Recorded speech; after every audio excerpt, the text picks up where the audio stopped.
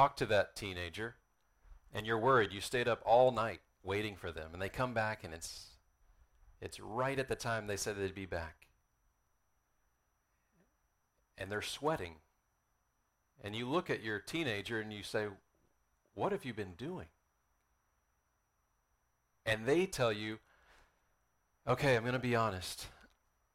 I was throwing bottles and glasses against walls and shattering them. I was crushing TVs and laptops and computers. I was even throwing printers to the ground. I was smashing electronics.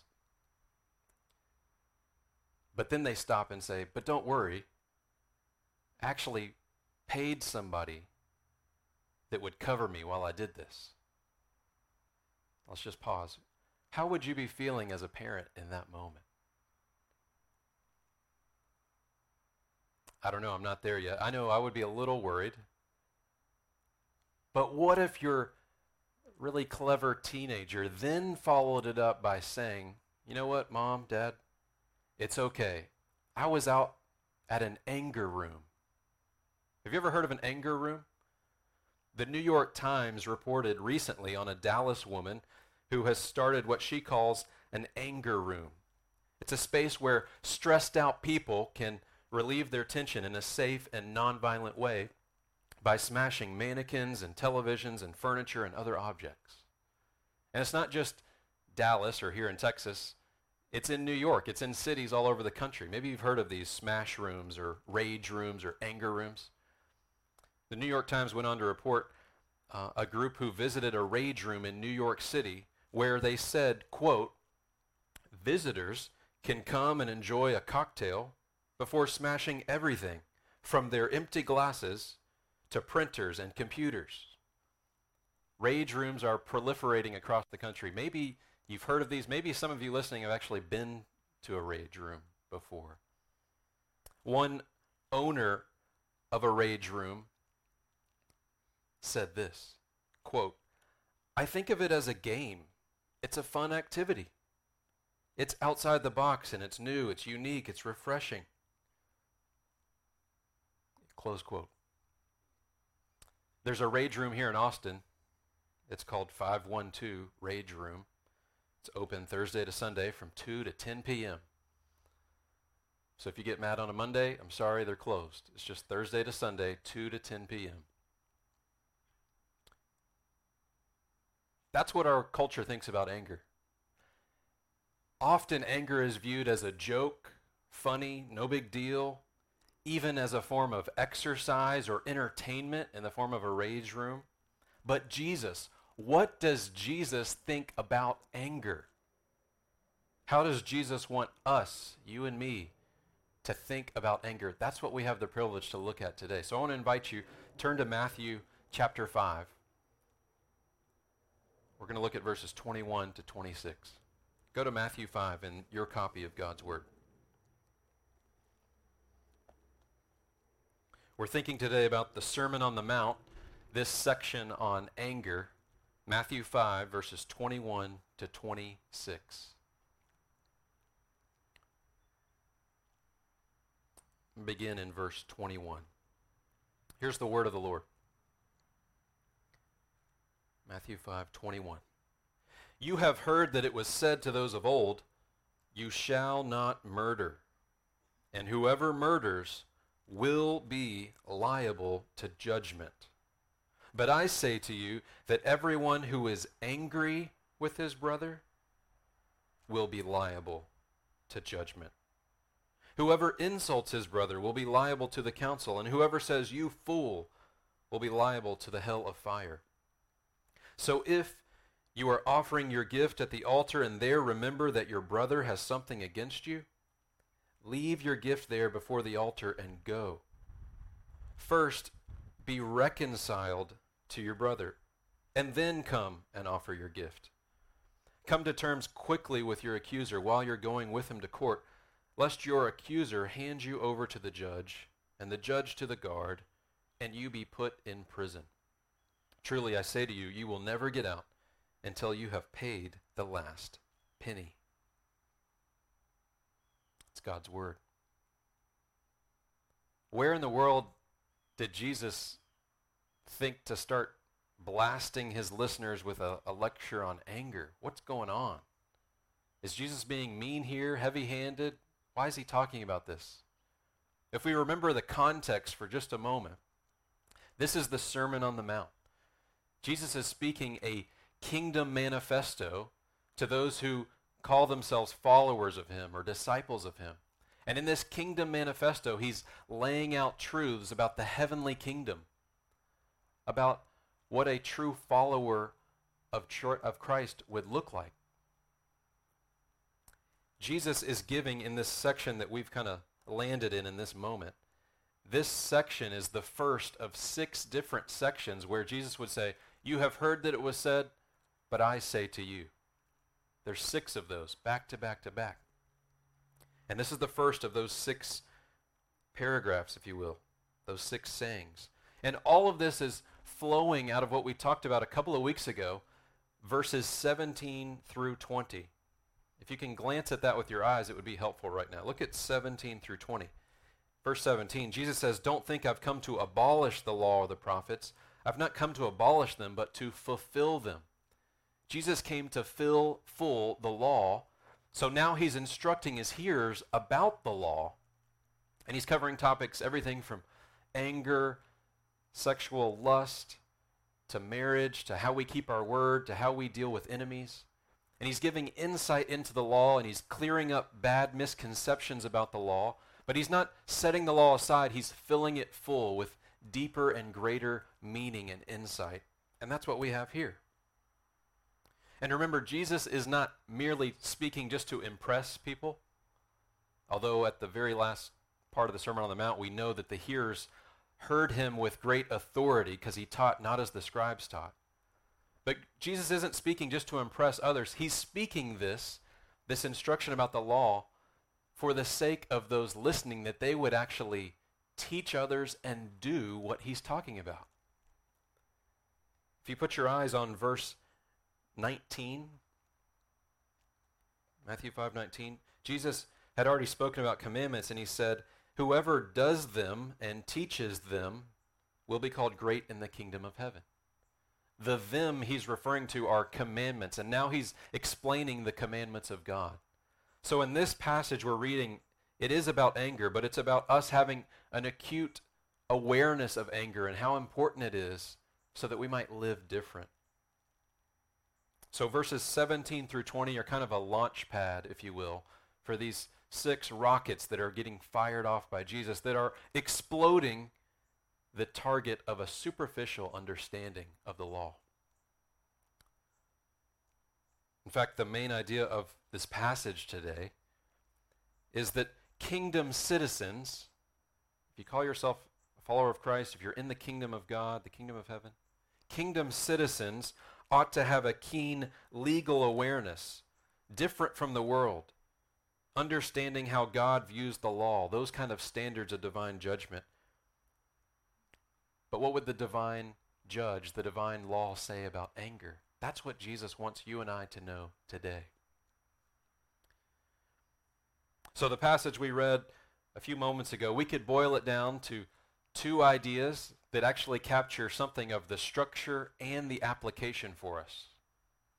These will actually be the 2 points of the sermon today. Here they are. Point number 1, Christians take anger seriously. Christians take anger seriously. This is verses 21 through 22.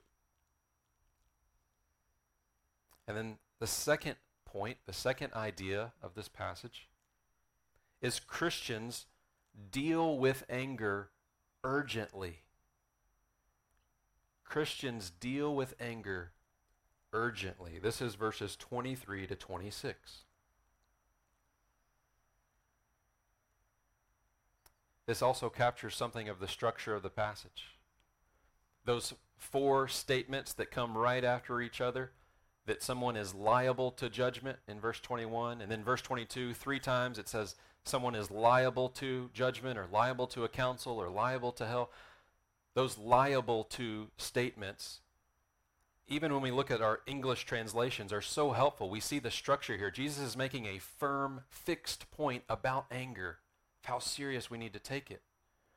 And he follows it up with two illustrations. One illustration of a person at a temple offering something on the altar, and then another illustration of a person perhaps being taken to court for wronging another person.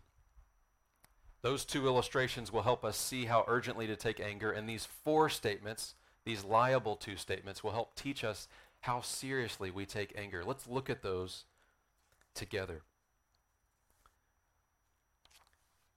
Verse 21. Verse 21 gives us the first reason we should take anger so seriously. And it's this, because we should take anger seriously because Jesus takes anger seriously. As serious as murder. Did you catch that? Verse 21, you have heard that it was said to those of old, you shall not murder, and whoever murders will be liable to judgment. Jesus says what is crystal clear here. It's crystal clear. Everyone knew if you murder someone or someone murders someone, that person, the murderer, is liable to judgment. Liable just means subject to or in danger of or warranting judgment. Nothing controversial in that statement. In fact, the Jewish audience listening would have immediately, without any hesitation, thought of the sixth commandment of the Ten Commandments, thou shalt not murder. And Jesus is quoting that sixth commandment. It's crystal clear. This is coming from Exodus 20. He knows the law. They know the law. But what's interesting here is he goes from what's clear and he pivots into a parallel statement of what is then surprising. He says, whoever murders will be liable to judgment. And without skipping a beat, he then says in a parallel phrase, the exact wording in the original language and the exact wording in our English translations, liable to judgment. He says, but I say to you, verse 22, everyone who is angry with his brother will be liable to judgment. So Jesus links it together. Murder and anger. He puts them in the same category of being liable to judgment. So that's the first reason why we want to take anger seriously. Before we say anything else, we can simply say, Jesus takes it seriously. And I want to pause and just ask you, do you take anger seriously? And by that I mean it's not a joke, it's not a game to you. Do you take it seriously? Anger is something that must be given careful and sober consideration, evaluation, and weight to it, because Jesus wants us to think that way. You might be the type of person who thinks, I get angry all the time and I can't stand that about myself. It causes so much damage. Or you might be the type of person that thinks, I'm pretty laid back. I don't get angry that often. Anger is not a big deal to me. Jesus is talking to both types of people today, wanting them to take anger more seriously. So the first reason we take it serious is just simply because Jesus does. But there's more to say than that. Why? Why does Jesus take it serious? Well, the second reason, we take anger seriously because anger is a root that bears fruits of harm to others, whether it be murder or insults. That's coming from the passage here. Do you see how the phrase Jesus says about anger is sandwiched right in between talking about murder and talking about insults? Jesus knows what that root of anger can produce. Before we get too far, let's just define anger for a moment. Maybe we all have different definitions. Anger. Anger occurs in us. It's an emotion. It's a reaction. It's a response when we see something wrong or bad happening. In other words, at street level vocabulary, anger is saying, I'm against that. I'm against that. It's an active displeasure towards something that we think matters and is not right. That's anger. But our anger is complex. It's not clean. Our anger is often sinful. Sinful anger focuses inordinately on self, our self being wronged.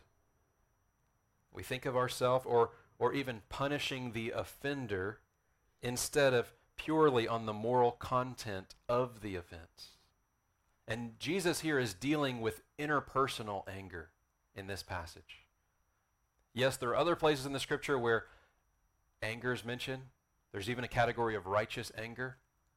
In fact, last year, Ryan preached a sermon on really distinguishing between righteous anger and sinful anger. Look at my notes here. On October 27th, 2019, The Roots of Sinful Anger, Ryan preached on James 4.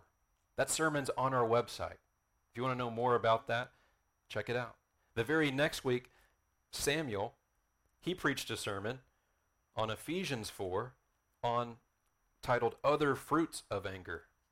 You can go to those sermons. They're on our website. If you click on pre-COVID sermons, there's even a topic menu. You can click on it, drop down. There's much more we could say about anger today. But if you want to learn more, go to those sermons. Today I want to anchor everything on the main idea. Jesus is just wanting to drive home the point.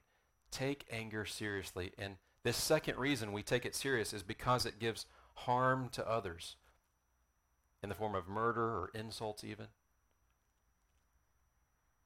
We know from the scripture we heard earlier in the service in Genesis 4, Cain was angry and it led to murder of his brother. The scriptures validate what Jesus says here when Jesus says whoever's angry is liable to judgment.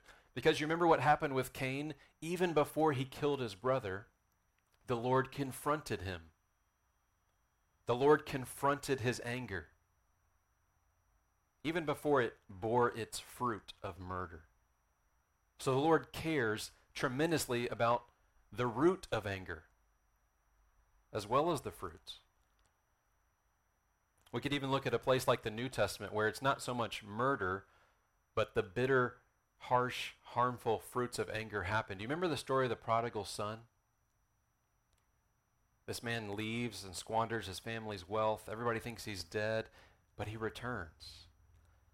And the father embraces him, but the older brother who had stayed back, when he sees his son, his father's son return, his brother, and they throw a party for him, all the wires get tripped up in his brain. He's angry. He's upset they're throwing a party.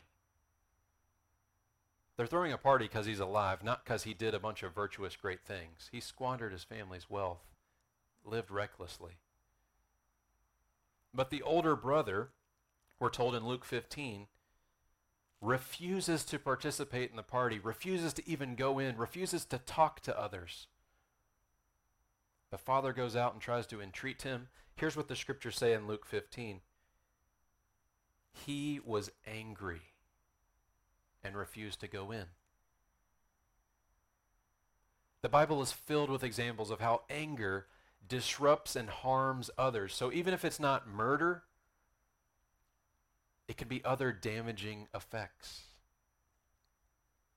We take anger seriously because Jesus does. We take it seriously because it has damaging effects. It harms others. And number 3, we take it seriously because it warrants an earthly judgment. It might have sounded peculiar when we read verse 22 and we said the word counsel. What's Jesus talking about there? When Jesus says in verse 22, whoever insults his brother will be liable to the council. Some of your translations might say the word raka, R-A-C-A. Whoever says raka will be liable to the council. That's an exact transliteration of what's going on in the original language.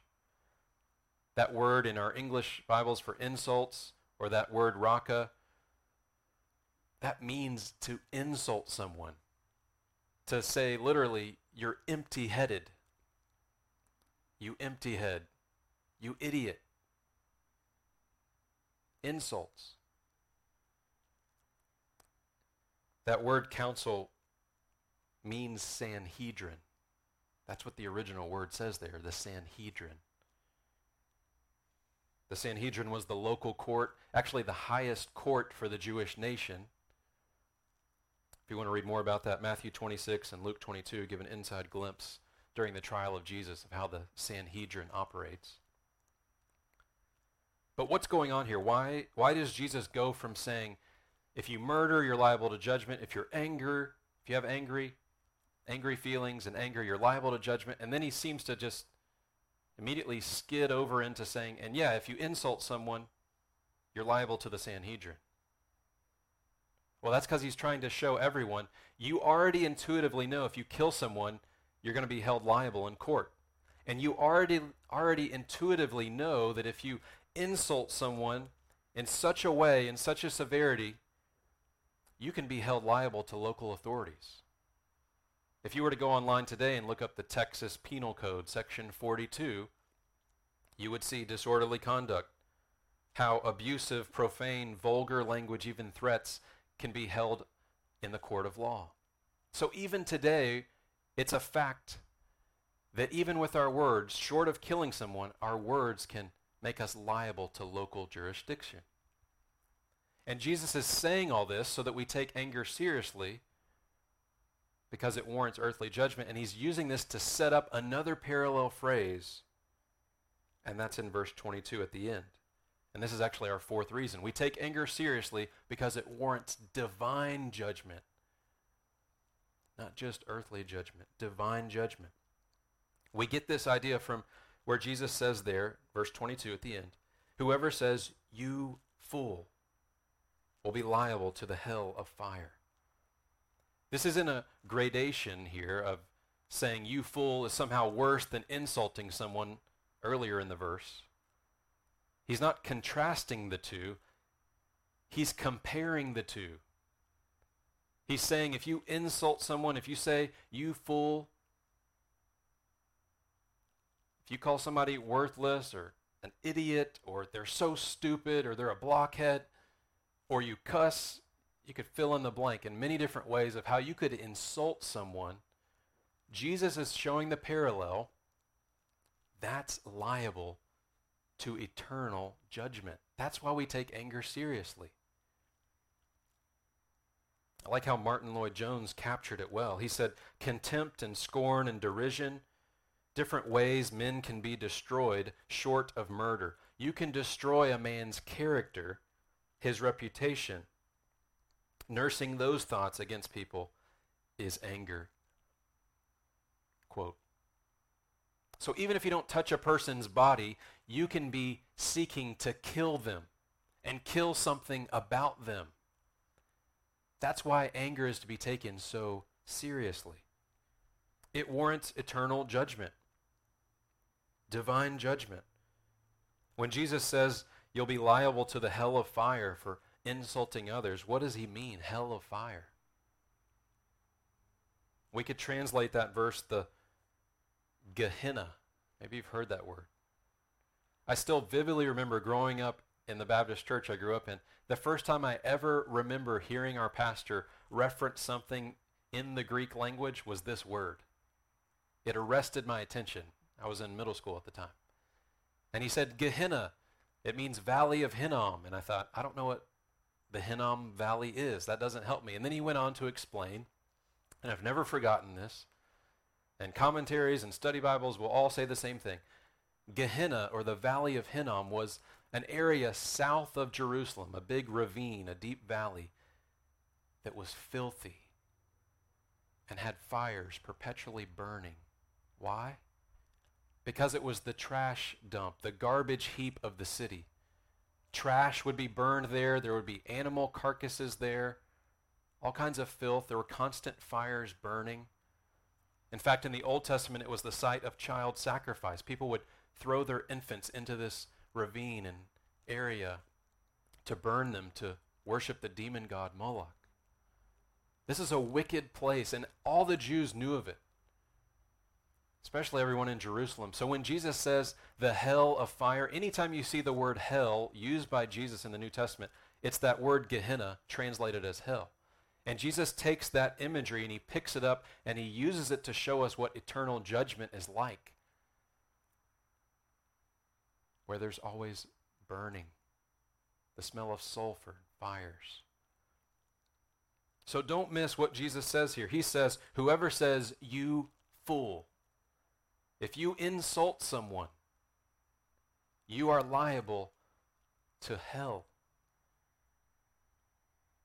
The holier we become, the more angry we'll be at sin, but contempt and vilifying anger are different. And that's what Jesus is getting at here, that contempt for others, that vilifying anger, the anger of personal relationships. So any kind of name calling that you would do to another person, to call them names, to belittle them, to let your microcosms of anger and hate out at them, if you let that flash forth with them, you are liable to hell.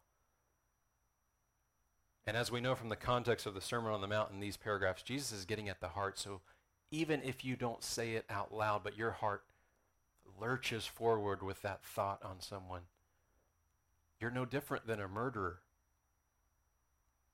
Because that root of anger that would cause you to kill someone's physical life is the same root that would cause you to completely tear someone up and down with your words. And it's that same root that would cause you to, for whatever reason, be too afraid to say it out loud, but to think those thoughts and nurse those thoughts towards them. It's all the same root, anger. Jesus wants us to take anger seriously. So I'm asking you today, do you take it that seriously? Who among us is not guilty of vilifying another person? The anger we need to take most seriously is not just our own or someone else's, but it's God's anger at sin.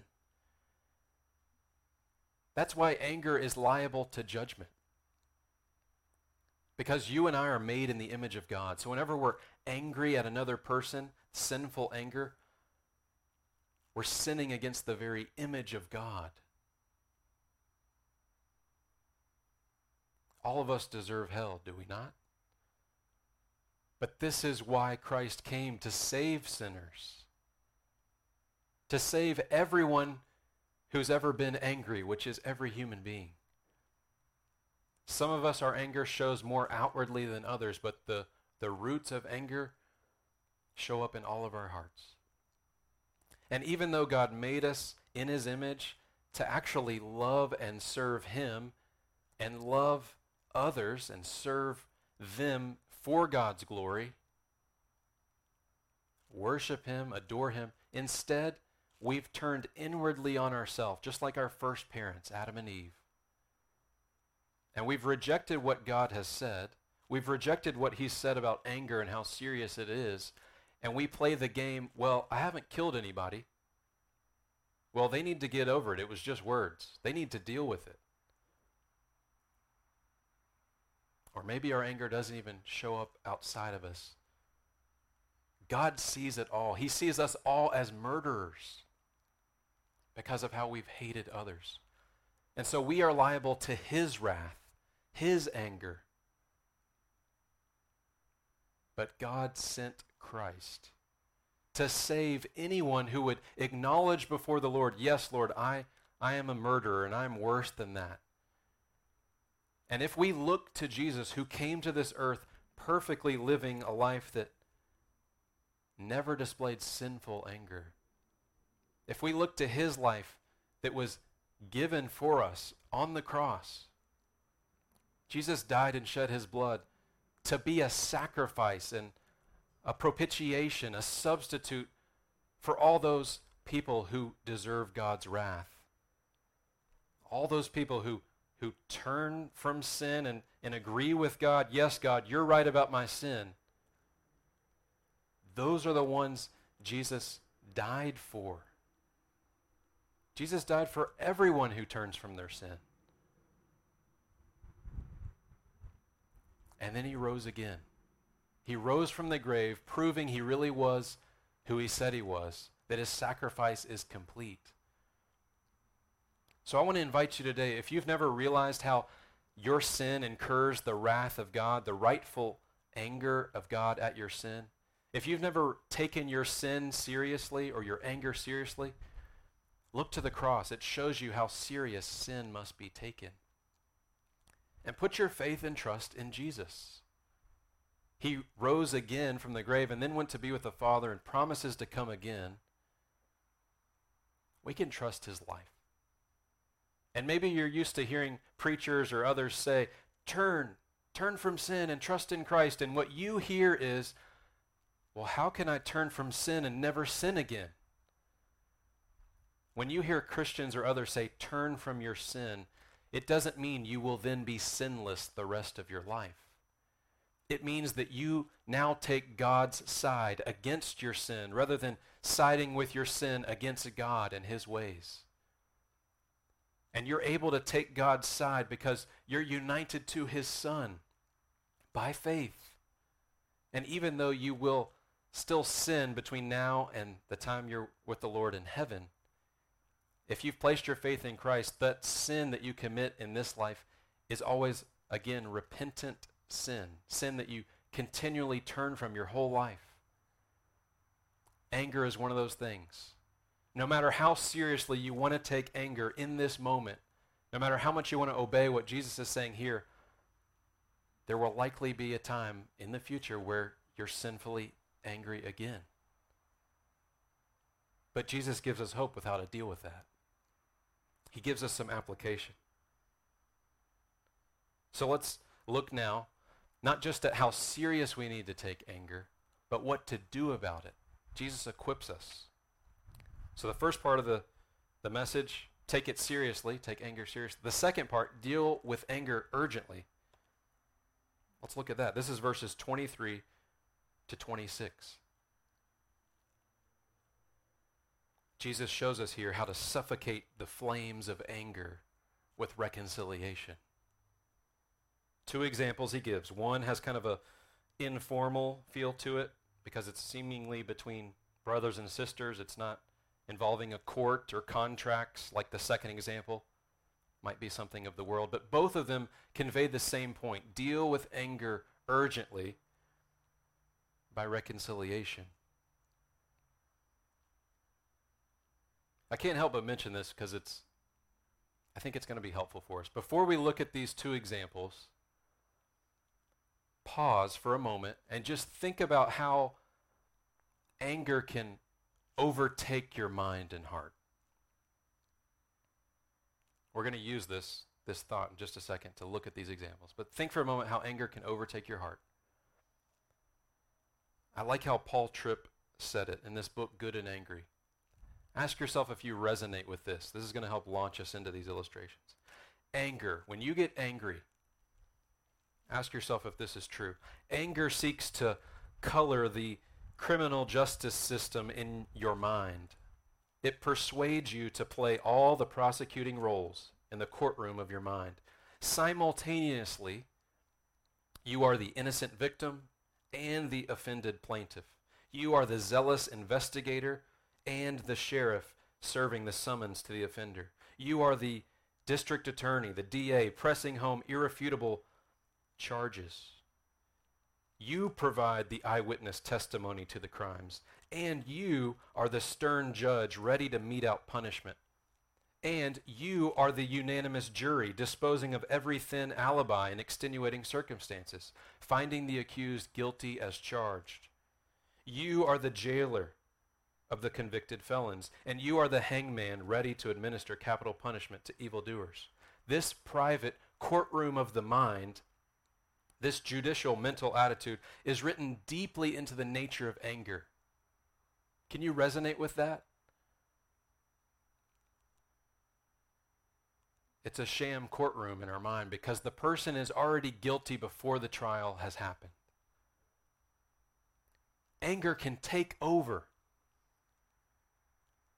So let's leverage that as we look at these examples. Why would Jesus not give us examples of how to deal with anger of when we are angry?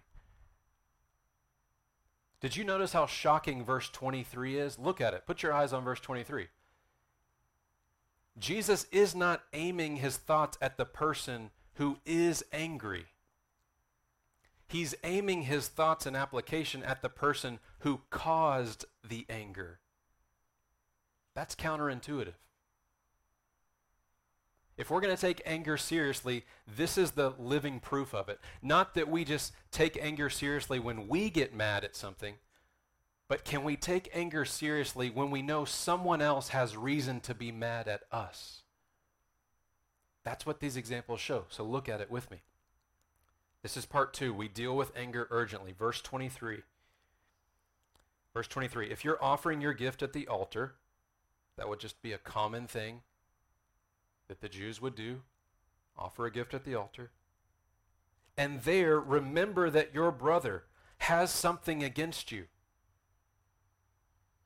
Leave your gift there before the altar and go. Be reconciled to your brother, then come offer your gift. So he doesn't say if you have something against your brother. He says the reverse. If your brother has something against you, if you have behaved poorly to them. We're to deal with anger urgently. Jesus gives us 3 ways to deal with anger urgently in these 2 pictures. I want to show you that. The first, we need to have a specific tangible urgency. Not a theoretical urgency, but a tangible urgency that takes real steps toward the one we have wronged.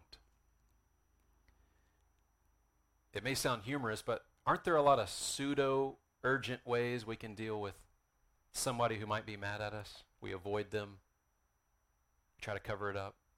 Notice Jesus didn't say here in verse 23, if you remember your brother has something against you, stop and pray urgently about it. Just pray about it and then go back to offering your gift. He doesn't say that. Jesus doesn't say here, if you're offering your gift and you remember somebody has something against you, conveniently push it off later. Push it off later to a better time in your schedule and then go deal with it. Nope. He doesn't say if you are offering your gift and you remember your brother has something against you, suppress the thought. Just bury it. Lean into the power of positive thinking. Remember, time heals all wounds. Don't worry about it. He doesn't say that either. Jesus says, if you remember, go. Would it be strange or weird to you to see church members at some church service throughout the year get up in the middle of a service and just leave and go reconcile themselves with another church member? Would that seem strange to you, or would you see that as obedience to this command? Jesus is saying, take tangible urgency, concrete steps to deal with the possibility of someone who could have reason to be angry at you. They could be tempted to be angry at you. You know you've done wrong. Jesus wants us to be urgent. It means we take the initiative without delay or excuses. It's an urgency that's not very convenient. It's not always easy. It will feel disruptive to your normal plans and what you had going on. But if you know yourself to have behaved in the wrong, initiative is placed upon you to stop the broken relationship from continuing to be sour. So whether the anger is yours or someone else's, here it's clearly someone else's. Jesus wants you to take that seriously and not have the posture of waiting, which we so often do. Well, if they're mad enough about it, they'll come talk to me, won't they? Well, I'm unworthy to go talk to them. How can I help? I don't have anything to offer. I'm the one who did wrong. There's all kinds of excuses we can come up with. Jesus is saying here, if you know you've done wrong, go make it right. This is how we love our neighbor as ourselves. The excuses of I'm powerless to do something is rebuked by what Jesus says here. You might be powerless to make them reconcile with you, but you're not powerless to humbly come and confess and admit you're wrong and create a space to then listen to them. Make peace. Reconciliation is to be sought urgently. So we do it tangibly, an urgent, tangible way, but we also, secondly, have a weighty urgency about what we're doing. Did you notice here that Jesus gives the one example that to the average Jewish mind would seem like the most unthinkable place to stop what you're doing and go deal with anger, offering a gift at the altar.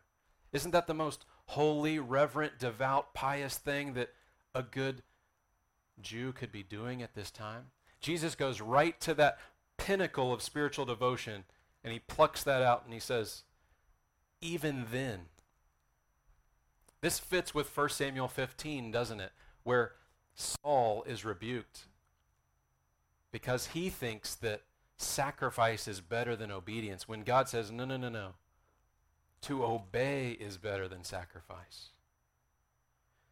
We see here in this example of someone leaving their gift on the altar to go and be reconciled. A weighty urgency. We see here that reconciliation is more important than religious rituals. It's more important than religious duties. It's more important than religious obligations when you know you've wronged someone. Make it right. There was a man who lived way back in the 4th century, the early church, and he said it this way, quote, Jesus does not receive the sacrifice of worship without the sacrifice of love. Or someone from the modern day, D.A. Carson, many of you know of him, he's a Bible scholar, he said, religious duties become mere pretense and a sham if the worshiper has behaved poorly, that his brother has something against him. Men love to substitute ceremony for integrity, purity, and love, but Jesus will have none of it. Isn't relational fruit better than religious accomplishment?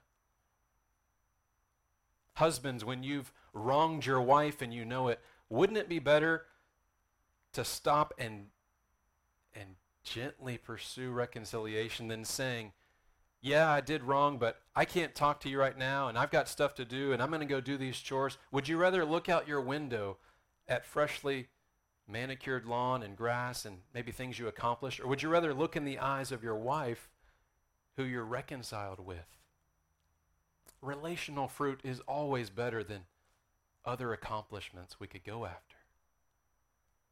Husbands and wives specifically, you know how to push each other's buttons. You know how to twist even a verse like this and say, but hey, Jesus says we got to talk about it right now. And you actually bully and push your spouse into they have to talk the moment you want them to. No, the weighty urgency here is a humble going and seeking that person. Jesus calls for us to have a weighty urgency. But then he also, lastly, this is the last part of the sermon, he calls us to have an urgent urgency. By that I just mean you do see that time is ticking. A real urgency, not an illusion that what you think is urgent, but what would be urgent to the situation. We see this is all coming from that second example Jesus gives. Look at verse 25 and 26. Come to terms quickly with your accuser while you're going with him to court, lest your accuser hand you over to the judge, and the judge to the guard, and you be put in prison. Truly I say to you, you'll never get out till you've paid the last penny. Jesus is showing us here the consequences that are set in motion because reconciliation has been delayed. If somebody takes a hands-off approach, I wronged them, so they need to now be in the driver's seat. I don't need to go to them. They're going to tell me when I need to go to them. I'm powerless. I can't do anything. If you take this delayed hands-off approach and you just sit back, the clock is ticking on some irreversible consequences that might come. That's what Jesus shows us here. He says there in verse 25, come to terms quickly with your accuser while you're going with him to court. Going to court? What? Is somebody suing somebody else? Well, that's what it seems like here. Most likely what Jesus is referring to here is debtor's prison. Debtor's prison. This is not a place you want to be. So think about if a person defaulted in their debts, could be financial or something else. If they default in their debts at this time, they could be put in prison until that amount was paid. And while there, that person can scarcely pay their debts because they're in prison, they're not working. So to effect their release, friends, close relatives, family would pull together and try to start paying off a debt, maybe even making big sacrifices to bail someone out of debtor's prison, to provide the cash, to pay the debt. And Jesus is saying here, come to terms quickly, lest you go to prison. Wouldn't it be better to come up with a way to pay and not go to prison than go to prison and still have to pay, and now everybody else has to pay for it? So we need to have a real urgency to reconciling situations where we've wronged another, because as we see here, it affects other relationships. Others get splashed on with that problem or issue. It's negative, it's draining upon others, it's costly to others. They have to help you. They get inconvenienced, they get suffocated under the flames of anger, all because you took the hands-off approach. I'm not going to deal with it. And it also hurts you, not just others. You're in prison, you're entrapped. It makes it seem like you've now been forced to reconcile rather than wanting to reconcile. We all know it's better to confess than to be caught. And we all know it's better to be caught and tell the truth than be caught and shuffle our feet and lie and act like, no, I'm not really caught. Jesus wants us to be urgent in our reconciliation. So brothers and sisters, do you take anger seriously and do you deal with it urgently? That rage room that we started off with today talking about, the smash room, the rage room, that room is in our hearts. We don't take anger that seriously. And we don't deal with it that urgently, but praise be to God that Jesus takes anger so seriously, he would die on the cross for your anger. And praise be to God that Jesus takes anger, dealing with it so urgently, that he would give his life as a ransom for many, that he would instruct us how to deal with anger. There's no better perspective on anger than Jesus gives us here. Will you take his word for it? I hope you'll be blessed as you take his word for it. Thank you.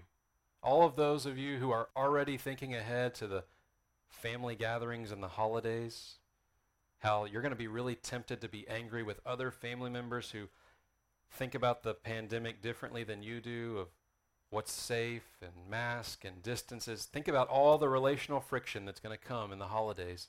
Thank you to those of you who are not just fearing man of what others are going to think of you, but you're fearing God and you're fearing wronging others, giving them reason to be angry at you. Thank you for thinking ahead. Thank you for taking anger seriously. There's so much we could say. Thank you for keeping short accounts on your anger and dealing with it urgently. Many of you have been examples to me and examples to each other. Let's live out what Jesus calls us to here. Let's pray.